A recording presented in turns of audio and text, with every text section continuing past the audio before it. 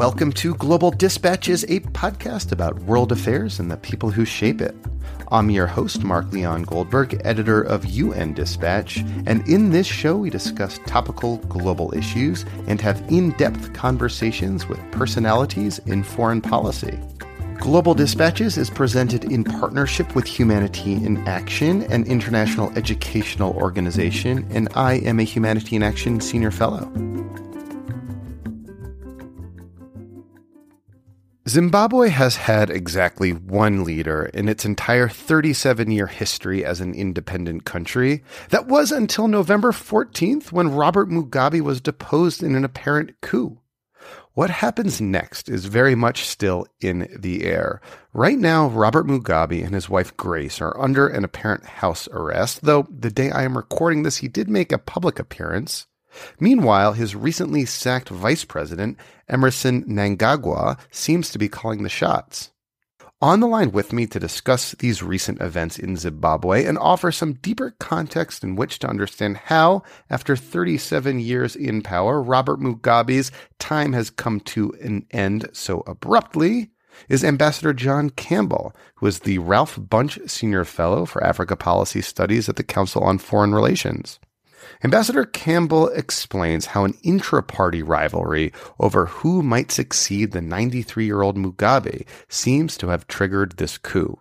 We also discuss Mugabe's history as a singularly fascinating liberation leader who for a time presided over a booming economy until, that is, he ruined it, for reasons the ambassador explains.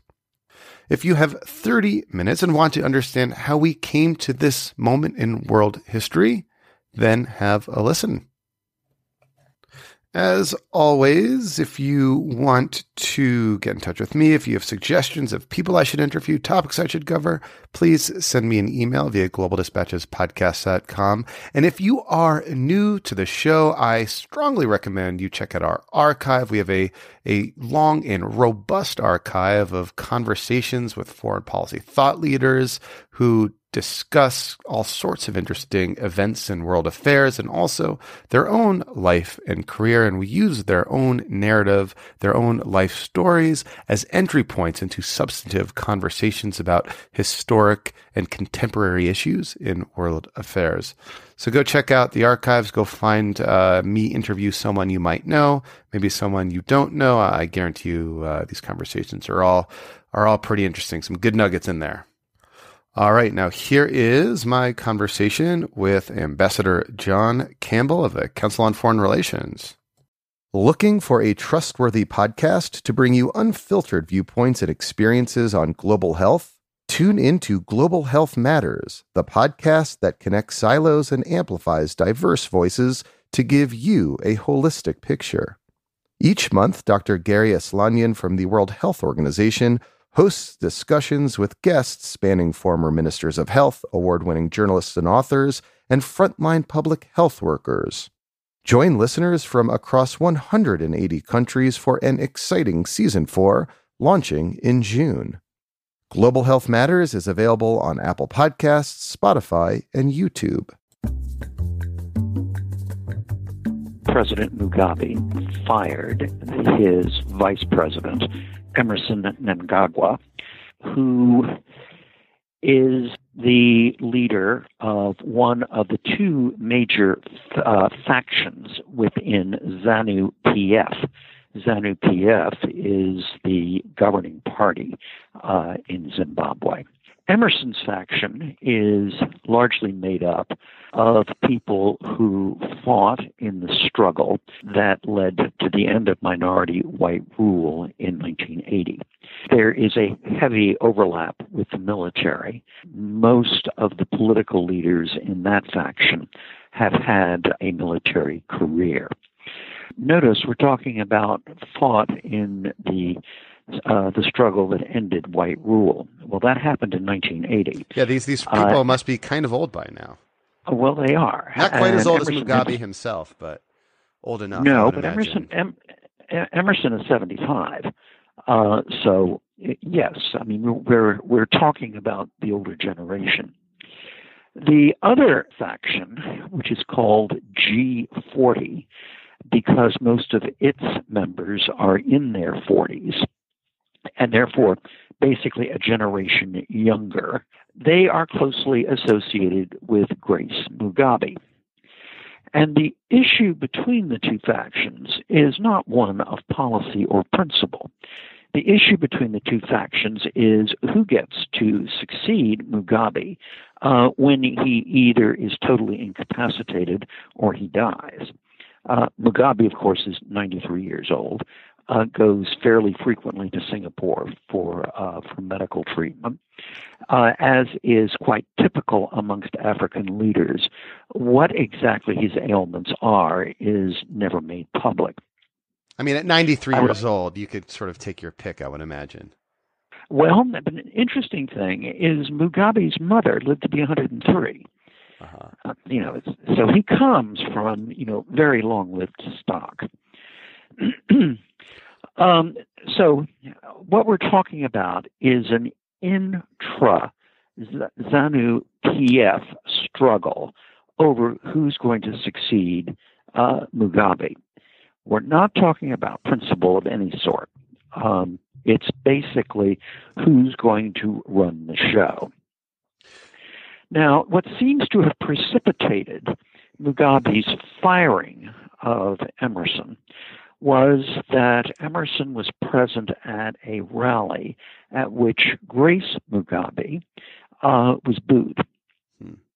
And apparently she hit the roof. And the supposition, and it's nothing more than supposition, is that she then prevailed upon her husband to fire him. Relations, however, between Mugabe and Emerson have been deteriorating for some time. So while the booing may have precipitated the dismissal, I suspect the causes are rather deeper. And so it seems that Grace Mugabe, as you said, has sort of the support of a younger generation, but That's right. Emerson Mnangagwa has the support of the military. And, when push comes to shove, it seems that the military sort of emerged victorious in this power struggle. That's exactly right. It's interesting. When the chief of the army held a press conference that presaged the coup, at that press conference were 90 senior military officers. In other words, one of the really interesting things about this coup is that there's no evidence of division within the military at all. And I think that's one reason why the coup has been so bloodless. If the military had split, if, in other words, part of the military had been willing to fight for Mugabe, then it could have been considerably more bloody. And meanwhile, Emerson Mnangagwa, after his sacking, fled for his life, apparently. Well, or at least he fled, presumably to South Africa, though even that is unclear. And okay, so Emerson, so the military, so I should say, what happened? Like, what was the final decision, to your knowledge, that led the military to exert itself in Harare? Well, essentially the concern that Grace Mugabe had won, and that she was going to be the successor to Mugabe. But there are a lot of things here that are extremely muddy. One is that the coup appeared to be extremely well planned. Secondly, there are reports, not authoritatively concerned, but there are a number of reports to the effect that the coup plotters gave advance notice to both China and to South Africa. So what we saw this week may have been sort of baking in the oven for some weeks. It could have been like the emergency escape hatch that was finally opened. People had been, the military perhaps had been planning or preparing for this moment, you're suggesting? something along those lines. And then when Emerson got fired, they moved. Mm-hmm. That was the triggering event. So I know this is obviously a fast-moving situation, but how best would you describe the situation right now? I mean, from me as an observer, it seems that the military is trying to come with up with some sort of accommodation or means of accommodation with Robert Mugabe, keeping him under house arrest, but perhaps not like humiliating or embarrassing him, or perhaps trying to keep him as a titular head of some sort? Well, I think that's right. The military has a real problem. Oh, by the way, let me note parenthetically that today Mugabe actually attended a university graduation ceremony. Mm-hmm. So he made a public appearance. Yes, he made a public appearance, and there he is, photographed in his cap and gown. Here's a dilemma that the military faces. To be absolutely direct, this was a military coup. At 4 o'clock in the morning, military officers took over the television station, broadcast that the president and his wife were under house arrest. Military equipment, tanks, armored vehicles, and that kind of thing blocked the roads around Harare. This is the classic definition of a military coup. But the military has insisted that it was not a coup, that in fact its goal was not to overthrow the Mugabe government, but rather to get at the criminals, put that in quotation marks, around Mugabe. And in fact, the Minister of Finance has already been arrested. A couple of other senior political figures associated with Grace have been arrested, and a number of cabinet officers have gone into hiding. The coup issue looms so large because the African Union and the Southern African Development Community, the two regional organizations that are applicable here, are both on record to the effect that coups are absolutely unacceptable. Mm-hmm. And of course, that's also the position of the United States government. Yeah, there are laws on the U.S. books that indicate that if a coup is declared, it sort of triggers a set of actions, including sanctions. And so, whenever you have these kinds of changes of governments that happen in coup-like fashions, you can often see American officials twisting themselves into knots to avoid calling it a coup. Most dramatically in 2013, when the military overthrew the Egyptian government. Mm-hmm. And if you look at the State Department statement of yesterday on what happened in Zimbabwe, they're clearly jumping through hoops to avoid characterizing. Yeah, there's a joke going around Twitter. Basically, when the guy in military fatigues is reading the evening news on TV, you know it's a coup. You do, and that's why, in plain English, it was a coup. Yeah. But it's a coup, which, however, the military are doing everything they possibly can to avoid the label. And that's where the conversations with Mugabe come in.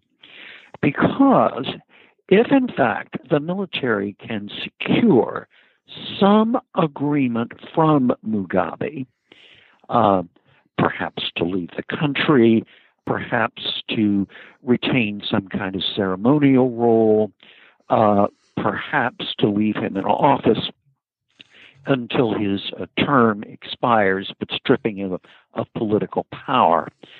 All of that is very important to the military, because then they can argue with some credibility that it wasn't a coup. Mm-hmm. He just became president emeritus. Kind of, yeah, that's right. Kind of. Now there are a number of things here, though, and that is in the negotiations that apparently are going on at State House in Harare. Mugabe's taking a hard line. He's saying no, he will not step down. Because that's the leverage that he has, right? Is if he declares this was a coup, it could trigger all sorts of, negative consequences for the transitional ruling people in Harare. That's right. But the military also have a card interesting that there's hardly any reference made to it. And that is that Grace Mugabe is extraordinarily unpopular. You know, she has beat up people. The Zimbabwean government has had to invoke diplomatic immunity at least twice because of assaults, one in Hong Kong and one in Johannesburg. There was this bizarre, almost tabloid story couple of months ago, or maybe even last month, in which she was accused of using an electrical cord to whip a model who was dating her son. It was in South Africa. It was a bizarre sort of, tabloid fodder that caused like real and legitimate international relations concerns. It did indeed. That was in Johannesburg, and that was one of the cases where diplomatic immunity had to be invoked. By the way, the girls involved may have been models. They're also characterized as having been prostitutes. So it's pretty sordid. She is also notorious for her levels of conspicuous consumption. Now, I mean, she's very much a kind of Imelda Marcos kind of figure. Now, the point is, and I should also mention that she has 3 sons by Mugabe, who are, sort of equally reprobates. Now, if the army goes after them, after Grace and the 3 sons, I very much doubt that there would be public opposition to it. So the army does have a hold over Mugabe. Can we go back a little bit, and can you help set the context for Robert Mugabe's emergence as, not only just a leader in Zimbabwe, but for a time as a real Pan-African leader and as a real vaunted figure in African politics? Who is he? Where did he come from? How did he emerge in 1980 to lead the new country of Zimbabwe? He was a senior figure in the liberation struggle against Ian Smith's white minority government. Where did he come from? He was born under very modest circumstances, went to a Jesuit school fairly early on, and in fact well into his presidency. He was a practicing Catholic. In other words, very disciplined, very, very intellectual. He sort of rose to the top of the liberation movement. I can't remember whether he was present at Lancaster House in 1980. Lancaster House was a conference in London in which finally Smith stepped aside and all race elections were provided for. But whether he was there or not, Mugabe was already calling the shots. Mugabe won the first elections by a heavy majority, defeating a Methodist bishop called Muzorewa, who essentially was the Western candidate. Somewhere along the line, Mugabe absorbed a good deal of Marxist-Leninist thinking, a good deal of Pan-African thinking, and then there was the Roman Catholic dimension to it. You mix it all together, and you end up with a pretty exotic intellectual landscape. And he was, it's worth pointing out, extremely popular at the time. And it's extremely popular. And Zimbabwe itself in the 1980s was a booming economy, right? And it was indeed. And they were doing extremely well, and it was sort of considered as one of the best examples of how a sort of post-colonial, liberationist African government could effectively rule and serve its people. But again, the issue is complicated. The economy when at the time of liberation. There were 8 or 9 million Zimbabweans, maybe 240,000 whites, and the 240,000 whites owned about 40% of the land, practically all of the land of high productivity. The economy was heavily based on the commercial raising and marketing of tobacco. And that was central to the prosperity of the country.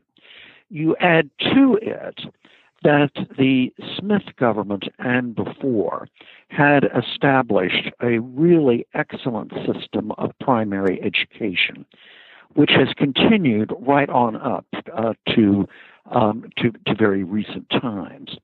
Hence, the proportion of Zimbabwe's population that could read and write English well was dramatically higher than in any other African country, certainly higher than in South Africa. So what do you have? You have market agriculture, an educated workforce, pretty heavy investment from outside, and the table is set for a highly successful economy. And that's what you had in the 1980s and in the 1990s. And then what happened? Notice what is left out. 40% of the land owned by a tiny racial minority in a country in which land hunger has been a theme ever since the British went into what was then Rhodesia. What do you mean? What's land hunger? I've not heard that term. Basically, African peasants who wanted to farm their own land. Ah, okay. What is really interesting is that Mugabe embarked on a policy of kind of rational land reform, but many of the landowners were stiff-necked, and in effect, the rational land reform policy failed. Now let's keep that on the shelf. Land hunger, failed policies for land reform, against a background of a successful economy, but one that is white-dominated. Opposition to Mugabe emerged, particularly in the late 1980s and in the 1990s. Pretty serious opposition. Mugabe himself was convinced that this opposition was being funded by the white minority. Hence, early in the late 1990s, extending into the 2000s, he responded by encouraging the so-called war veterans to simply take over the white farms without compensation and with violence or the threat of violence. And in fact, that is exactly what happened. And then you saw sort of these kind of, quote, controversial land reforms, as they're often referred to in, shorthand in the media, result in, these long established farmsteads being taken over by people who did not necessarily have the capacity to, engage in the land as productively, let's say. Well, and also no capital to work with. Mm-hmm. Some of the land was distributed to local farmers. However, a significant amount of it was essentially pocketed by ZANU-PF politicians. In other words, people around Mugabe did very well out of land expropriation. And soon it was in the early 2000s, a country that had one point, been the breadbasket of Africa, suddenly saw need for food aid from like the World Food Program to come in. Well, it did indeed, and there were episodes of famines in certain areas. I would note that while the tobacco industry collapsed after the expulsion of the white farmers. It has gradually recovered.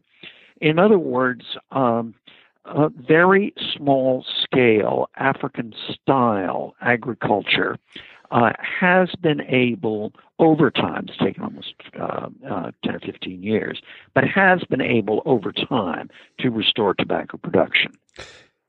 And could you also talk a little bit about how some of the decisions on the economy have really upended Zimbabwean society? I mean, it wasn't that long ago that the country was issuing like a $1 trillion note. Oh yeah, that's right. That's right. There was a whole series of quite dreadful economic policy mistakes. One point we should be very, very clear on, I think, is that the collapse of a Zimbabwean economy, the impoverishment of the country, the end of food security, this whole long list of lamentable developments were not an act of God. It was the direct result of policy decisions taken by the government, by the Mugabe regime. And the justification that came from Mugabe and his spokesman was it amounted to real liberation of Africans from white colonialism. That was a justification for it. And the land distribution continues to be an extremely important issue because it is the basis for Mugabe's continuing support in rural areas. What did Mugabe do? What Mugabe did was he chased the whites out and gave us land. And so, I mean, it seems there was about 10 years ago the first real serious challenge to Mugabe's hold on power by Morgan Tsvangirai and his MDC party. Can you explain, where did that challenge come from? How did that evolve? And how is it that Mugabe, survived that episode? Because, this happened in the midst of Zimbabwe's, dramatic decline. Well, yes. The opposition to Mugabe is essentially an urban phenomenon, essentially found in Harare and Bulawayo, found amongst those who essentially want to participate in a modern economy, want to be part of a society which is democratic and conducted according to the rule of law. And in fact, some of those elections that you have just referred to, Morgan Tsvangirai almost certainly won them. However, the elections were rigged. There was a good deal of violence and intimidation. And the international community responded very weakly, if at all. This is particularly true of South Africa, because South Africa was the country best placed to actually do something about what was happening in Zimbabwe, and successive South African governments essentially declined. So, if your question is, why didn't the opposition come to power? The answer is because of rigged elections and violence and intimidation. So I'm wondering sort of where we go from the situation today. I mean, it seems that, Mugabe obviously, took his country from wealth to poverty. Something like a quarter of the population of Zimbabwe has left over the last 10 years, mostly to South Africa. That's right. There is concern, though, that those who are replacing him might not make the situation any better, might not be as enlightened. And oh, by the way, Mugabe all the while has cracked down on civil society, on free press, and has been accused of, and likely guilty of lots of human rights violations and imprisoning journalists and all that bad stuff. This takes us back to where we started. And that is that this military coup is an party event. It is not an Arab Spring. It is not a sort of popular uprising. It is a fight within ZANU-PF. And in fact, Emerson is notorious for his own human rights violations and his use of violence. He personally is under sanction from the USG. The U.S. government. In other words, yes, the U.S. government. In other words, there is no evidence whatsoever that the coup is going to, at least in the short term, lead to significant changes in the regime. But, and I think this is very important, the coup has happened. There are going to be transition arrangements.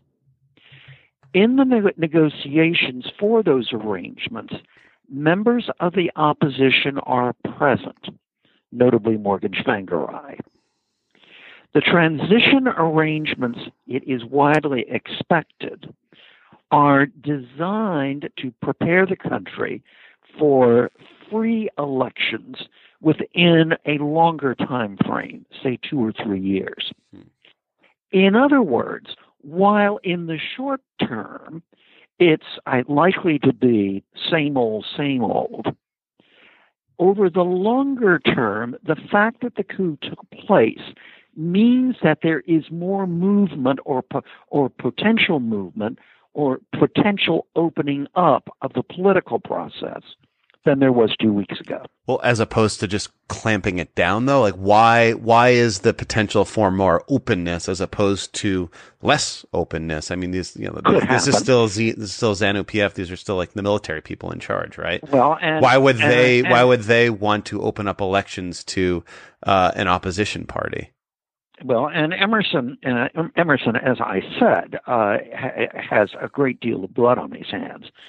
The reason why is that those that made the coup are going to be dependent on the opposition to justify their position, both to Zimbabweans and also to the international community, so that they are using language like government of national unity.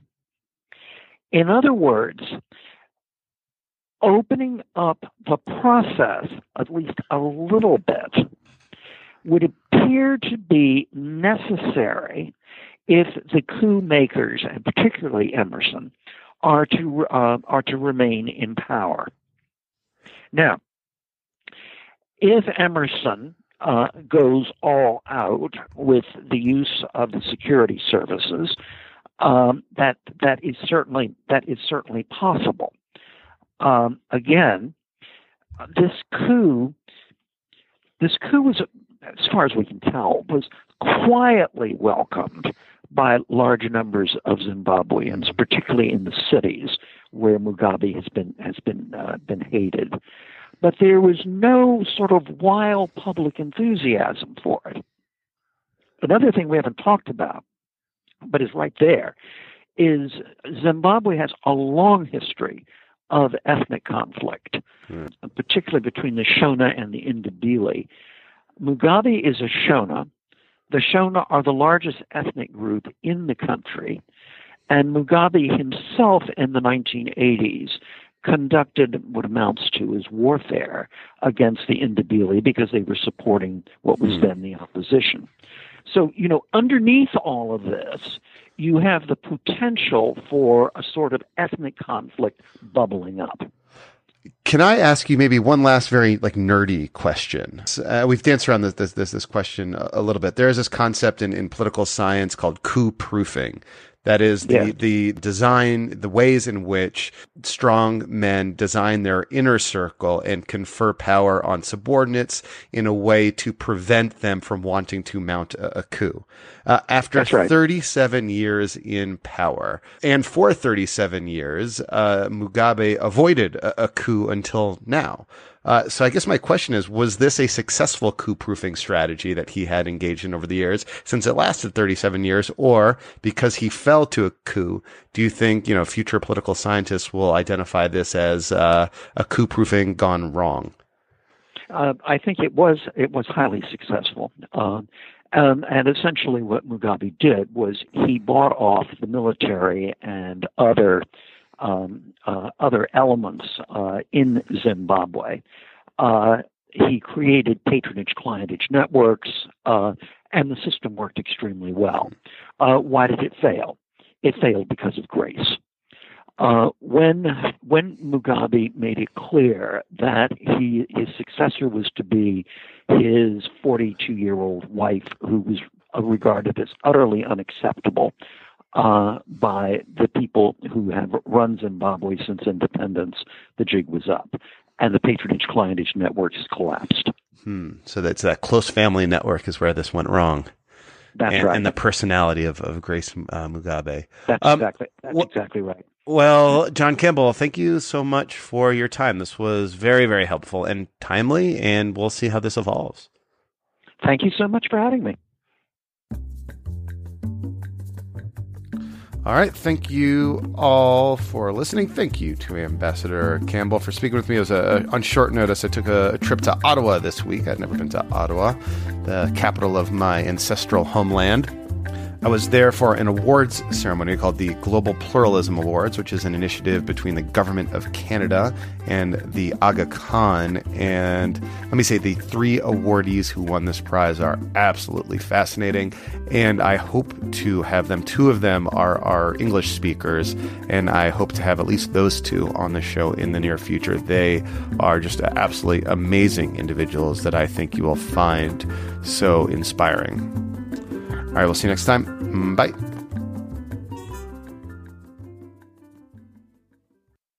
The views and opinions expressed in the podcast are those of the speakers and do not necessarily reflect the policies or positions of Humanity in Action.